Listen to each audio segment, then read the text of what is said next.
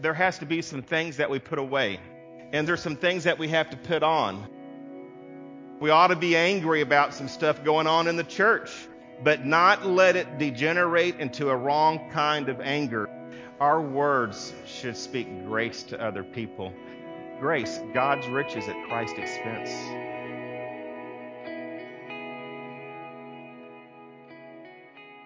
All right, let's move forward. Go to Ephesians chapter 4 in your Bibles, please. Ephesians chapter 4. Ephesians chapter 4. And remember, we're talking about we care, and we care about each other, and we care about the lost, and certainly we care about God, and we care about what God cares about. All right?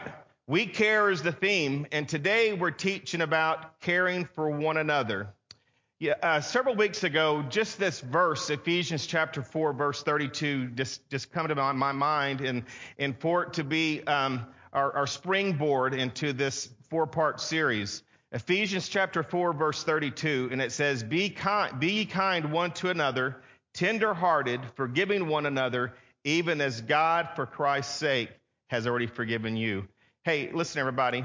You know there's a certain way we're to treat each other. Did y'all know that? And there's a certain way we as Christians treat all other people. But, you know, there really is a certain way as Christians that we treat each other. Did y'all know that? The book of Ephesians is really an awesome book. And I've gone through it several times and outlined it and themed it with different themes. But one thing you can't get away from in the book of Ephesians is that chapter 1 and chapter 2 kind of tells you who you are in Christ. And then chapters 3 and 4 and 5, it tells you how you're to live as a Christian. And so that's a very interesting way to break down the book of Ephesians. So we see here in the book of Ephesians that God says, Be ye kind one to another, tenderhearted, forgiving, and forgive as God has forgiven you. Now, I find it very interesting. As I thought about it, I went back to verse 25, really verse 22, and it says that there has to be some things that we put away. And then it says there's some things that we have to put on. And so as Christians, before we can be all that we can be and how we can care for each other the way that we're to care for each other, be the church we're supposed to be, we see here that there are some things that we have to take off in order to put some things on so we can be what we can be. Does that make sense, everybody? Yeah. You know, this past week we were seeing in our small group study the book I Will. We saw this past week that it says that we're to be a unifying church member, that we're to be a sacrificial church member. It says that we're to be a prayerful church member, and then it says we're to be a joyful church member. Everybody read that last week? Isn't that all good stuff? That is the things that we're supposed to be. And the reason that we are and that we need to will ourselves to be that kind of a church member, and we'll see here in a minute in Ephesians chapter 4, is that our attitude determines our actions and who we are as the church of Jesus Christ. You see, if you're jealous and if you're bitter, you're going to have a certain action. If you're gracious and if you're forgiving and all those things, then your actions are going to be different. And so God wants a church who has the right characteristics and attitudes so it can be the right kind of church to reach the people in the church and outside of the church. Does that make sense, everybody? So go with me to Ephesians chapter 4, and we're going to be looking at verse 25, and we're going to read this together, okay? Ephesians chapter 4, verse 25. And it says, Therefore, laying aside all lies. In the New American Standard, it says falsehood. Hey, anybody here ever tell a lie before? Raise your hand. All right. Anybody who hasn't told a lie, raise your hand. Yeah. That works a little bit better. You know, and I said if you ever told a lie, raise your hand. About half of you didn't raise your hand. So that makes you just a liar. That's the way I see it, yeah. How about you, Denise? Is that the way you kind of see it? So God says here, he says, put it away. Everybody listen. If you're a Christian, if you know the Lord Jesus Christ as your Savior, you must put away all lying. It has no place in your life of being a Christian. It has no place. That word put off in the Greek, it has the word picture, and I love the Greek language, and because there's a word picture that goes around with most words, but it gives the word picture of taking an old coat off and throwing it down.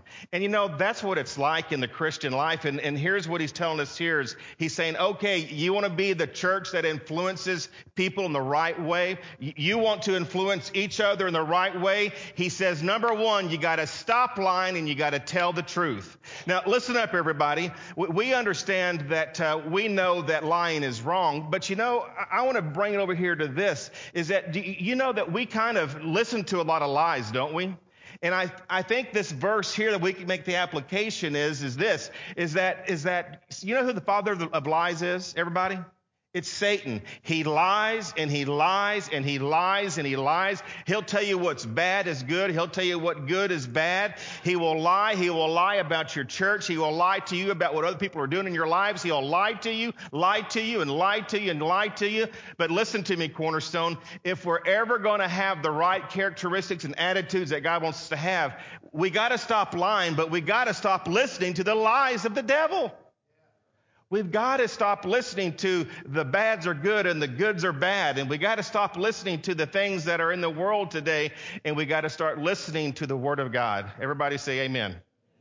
That's what we have to do. Now, so we put away lying and we put on telling the truth. Let's not lie to each other. Let's make sure we tell the truth to one another. Let's make sure we tell the truth to those who do not know Jesus Christ as their Savior. Hey, listen to me. We got people in our own congregation. Maybe they're hurting. Maybe they're going through things. And oftentimes what we'll do is we'll just kind of tell them a little white lie and say, well, it's okay if that's happening, this. But no, we need to tell people the truth. Everybody say amen. We need to be truthful. All right, look at it here in verse 20 and 25.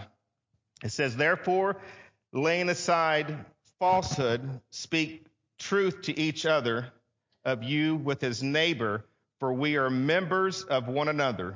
In other words, we are the church. We're the local church. We're the called out assembly of people. Notice next, it says, be angry and yet do not sin. Do not let the sun go down on your anger, and do not give the devil an opportunity. He who steals must steal no longer, but rather he must labor, performing with his own hands, which is good, so that he will have something to share with one who has need. Let no unwholesome word proceed from your mouth, but only such a word as is good for edification according to the need of the moment, so that in it will give grace to those who hear. Verse 30, do not grieve the Holy Spirit of God, by whom you were sealed for the day of redemption. Let all bitterness and wrath and anger and clamor, he kind of sums it up here in verse 31. Let all bitterness and wrath and anger and clamor. Do y'all know what clamor is? A lot of us don't know what clamor is. It's when you get so mad and you just start yelling. You ever done that before? You with your kids? You shouldn't. No clamor, it says. And slander be put away from you as along with all malice. Be kind to one another. Here it is. Be tender-hearted, forgiving each other, just as God in Christ also has forgiven you. Let's pray together. Father, we love you this morning, and we thank you for the word of God that we have, and that it's truth, and that it's infallible, and it's inerrant, and there's just no mistake in it, and we can trust it. Lord, help us just to grow into being the church ministers, Lord, that you'll have us to be. Lord, we just pray that we'll just take some things off and make sure we put those right things on, off with the old, on with the new, Lord, that we can give you great glory, and so that we can be that church that certainly cares for one another and cares about other people, Lord. We just love you and we give you praise. In Jesus' name, amen. So number one, we already looked at there. Number one, we're to exchange lying for speaking the truth. Hey, listen, no lying, right? Take off the lying, no more lying. That's the old man. Take it off and then speak in truth. Now look at number two, and here's one that makes that probably hits home a little bit more than perhaps that one does. But number two, if I can find it in my notes here. Number two, second, we exchange unrighteous anger for righteous anger. Unrighteous anger for righteous anger. It says, be ye angry, in the King James it says, and that's, of course, what most of us have memorized, but be ye angry and sin not. Now, did you know that there's 3 categories of sin? Anybody know that? There are actually 3 categories of sin, and they come from Greek words, and we won't go into that, but one has to do with boiling fury. And it literally means to go up in smoke.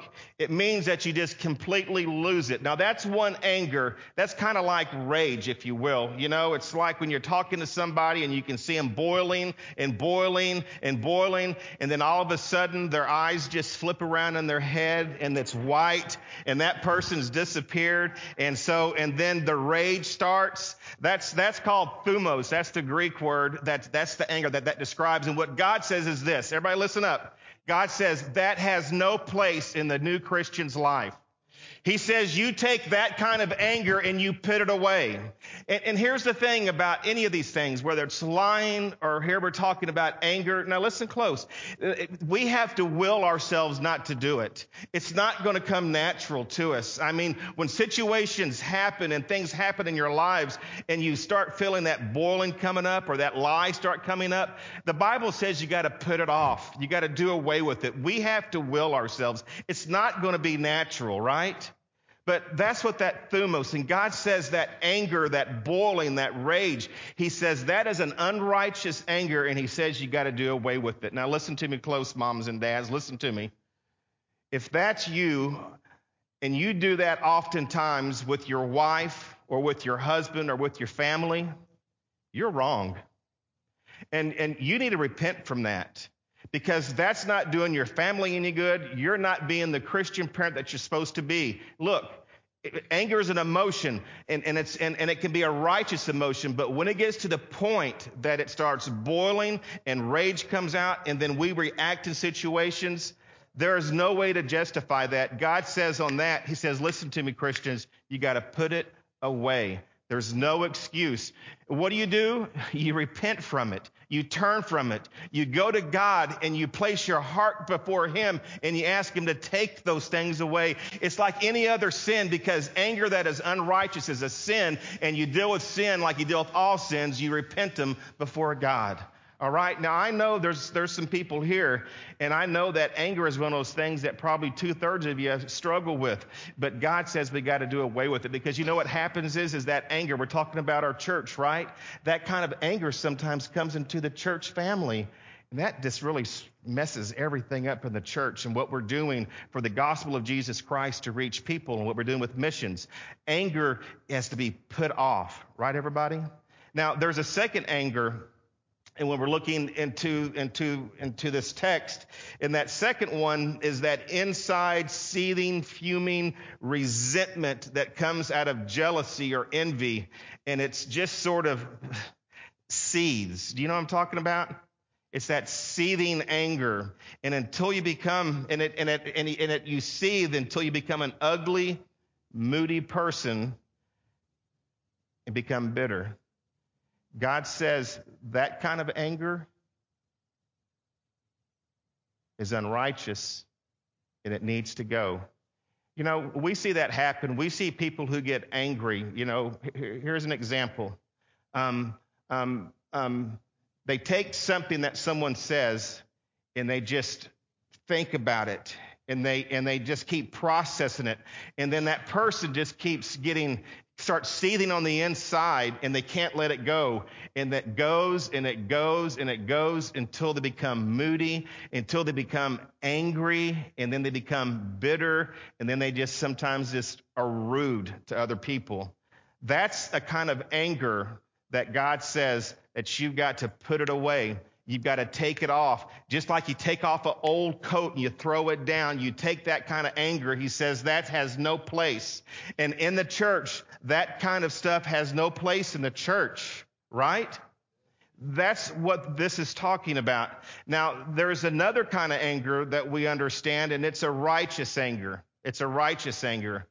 And here's what I want us to understand from that, is that anger is an emotion that we're all going to have, right? Jesus got angry several times, didn't he?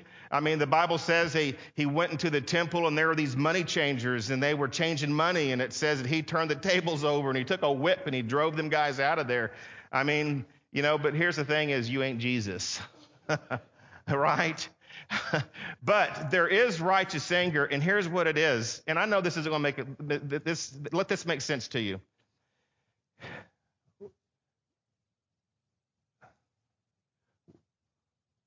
There are things that should get us angry. Let me just back up a minute. If someone comes up to my kid and tries to harm my kid, even though they're all grown up, or maybe my little granddaughter Kimber down here that's 5 months old, someone says something about one of those kids,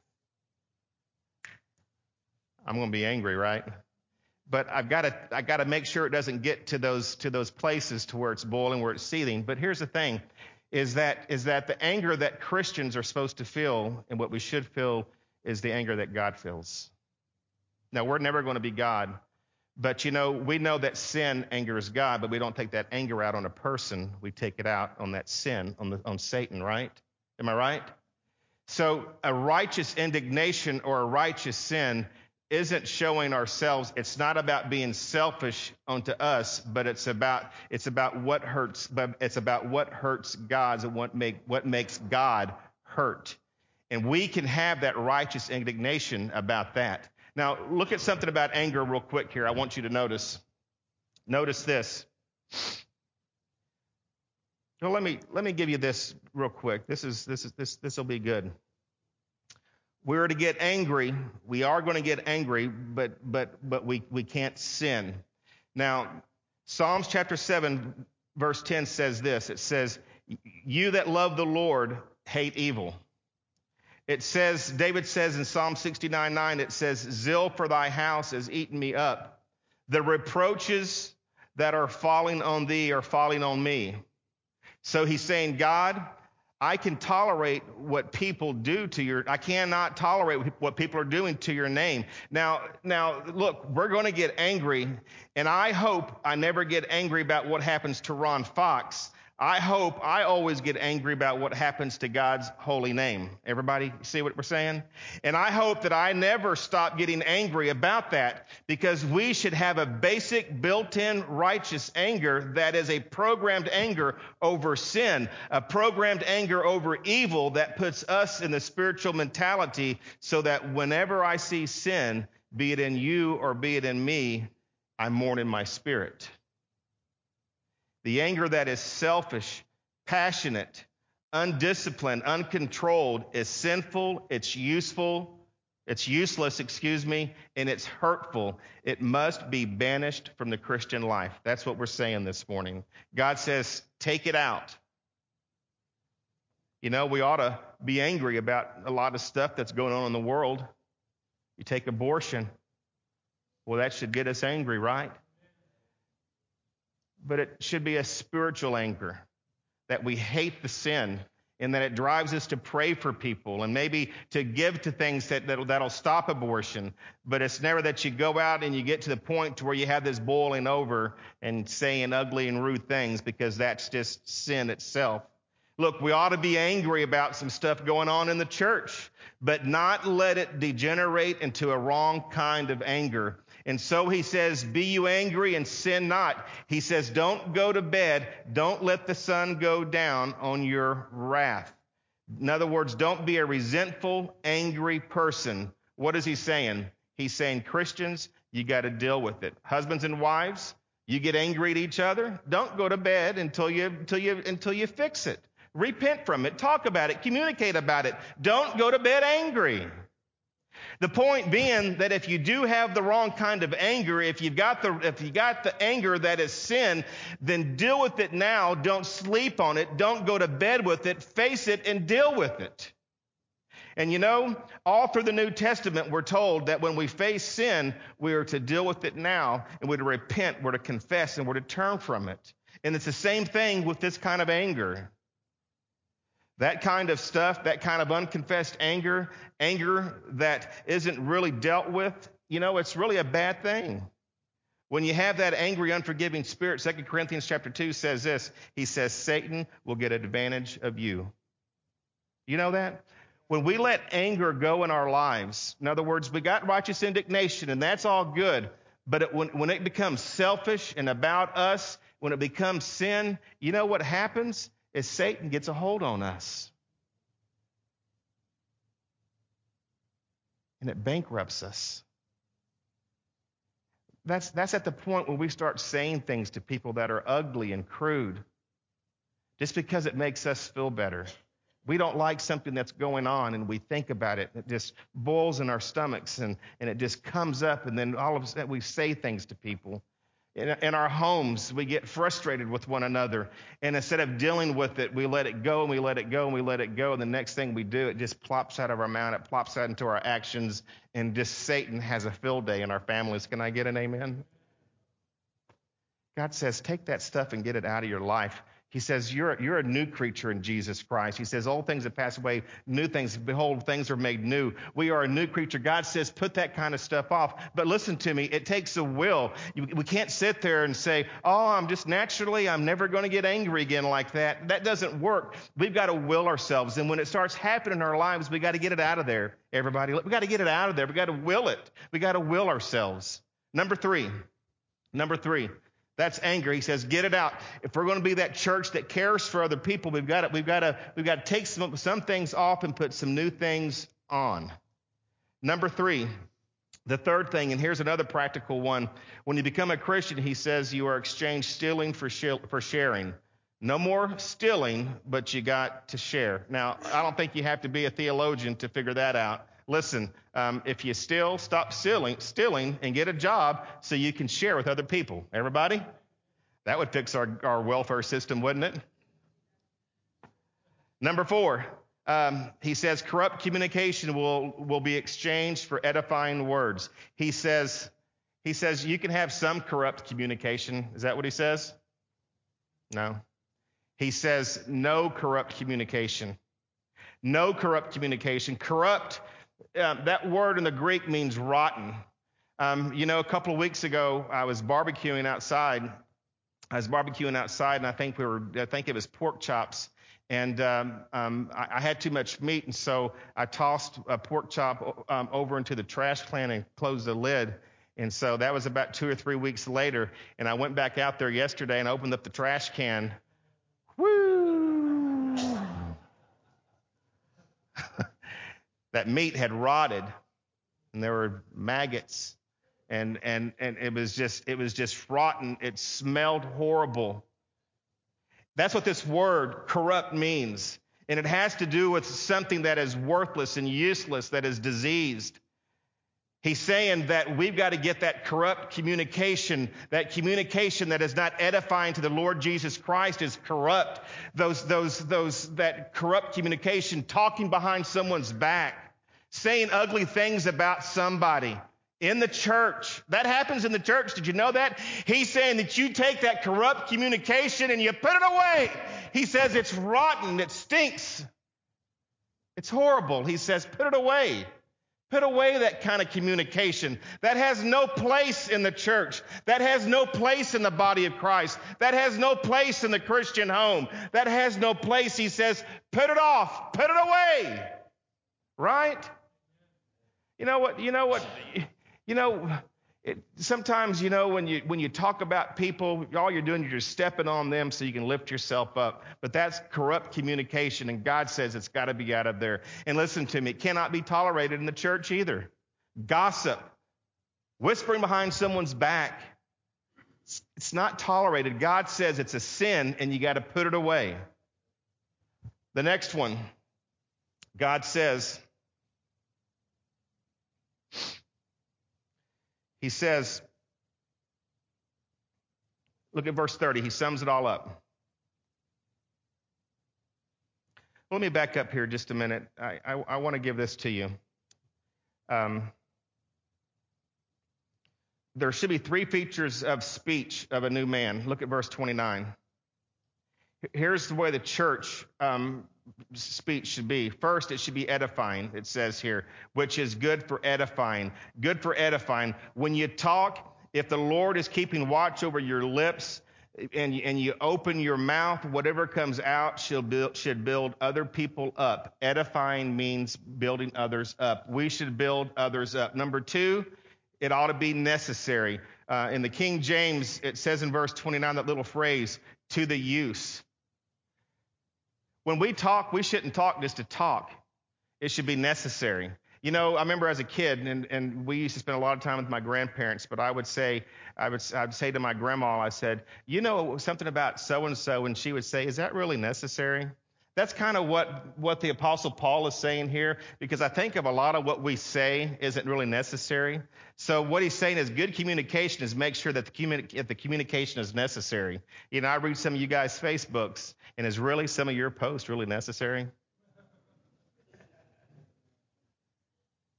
I hear some rants. I read some rants. Is that really necessary? Sneak off after church and after a business meeting and you go talk. Is that really necessary? That's corrupt communication. God says take it out. High school kids, is it really necessary? Look at the next one for good speech. He says, gracious, that it may serve grace to the hearers. You know, I love that. Our words should speak grace to other people. Grace, God's riches at Christ's expense. We should be blessing others with our speech, not bringing them down and not talking about them. No corrupt communication, because a church that God is going to bless is a church that has good communication and that realizes that and matures past that. And then he sums it all up. The final contrast. Look at verse 30. He says, grieve not the Holy Spirit of God, by whom you are sealed to the day of redemption. Did you know that the Holy Spirit can get sad? And when we're sinning as Christians, that it saddens the Holy Spirit in our lives and, of course, in our church. Now, notice the final contrast here in verse 31. And he just kind of sums it all up. He says, let all bitterness and wrath and anger and clamor and evil speaking be putting away from you with all evil. Now, watch something here. He's saying that if you have bitterness and wrath and anger, you're going to have outbursts. You're going to smolder on the inside. You're going to yell at people. You're going to publicly yell at them. And on the other hand, he adds evil speaking. Sometimes he says here that you're going to whisper behind their backs, and slander can be public or it can be very quiet. But the point here is this, is you've got the wrong relationship to people, if that's what you're doing. You see, it's all relational here. He's not talking so much about your relationship to God in this whole passage. It's how you relate to people, because this is the body of the church. And this is the concept here in this book of Ephesians. And when you deal with people, you can't be bitter and you can't be wrathful and you can't be angry. You cannot be clamorous and you cannot be slanderous or evil speaking. Listen, he says, get rid of all of that stuff, and he says, put it away. And look at what he says to take its place in verse 32. Look at it, and this is it. He says, be kind one to another.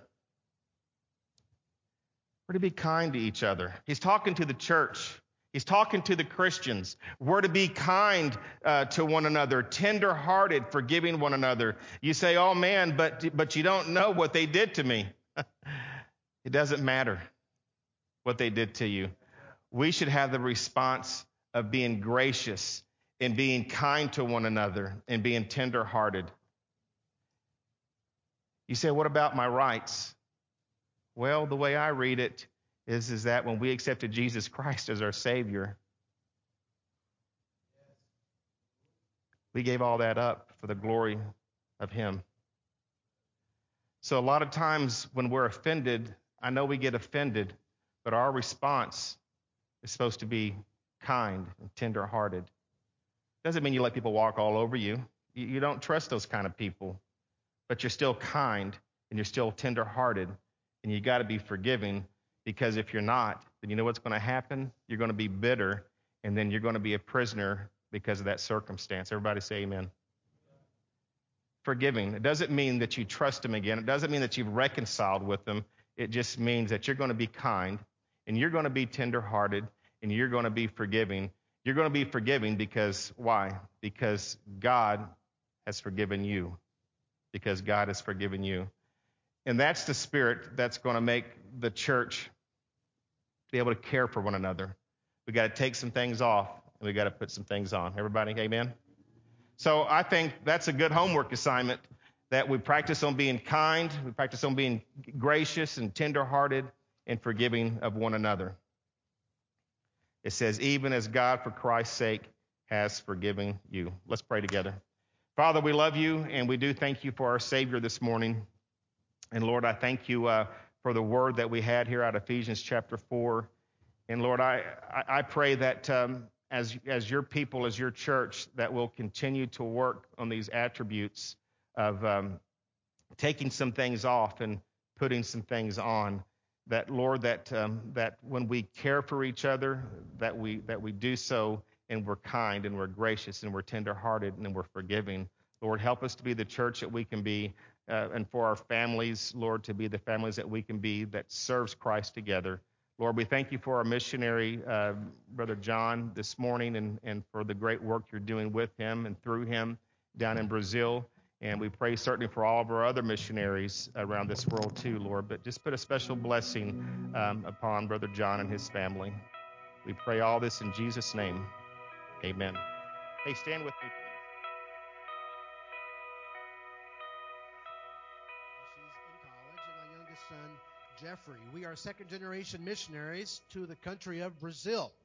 Your missionaries to Brazil to take the gospel of Jesus Christ, the light of the world, to a lost and dying country. We are there on behalf of the Cornerstone Baptist Church in Decatur, Texas. And I would like to echo the words of the Apostle Paul when he says, not because I desire a gift, but I desire fruit that may abound to your account. We are not there because we want something. We are there for you, for your account. And there are souls in Brazil that are saved and on their way to heaven because you care and love God. So thank you so very much for your faithful financial and prayer support through the years. Folks, there is a difference to a missionary between a church that gives and a church that gives faithfully. This church has never missed one beat. Amen.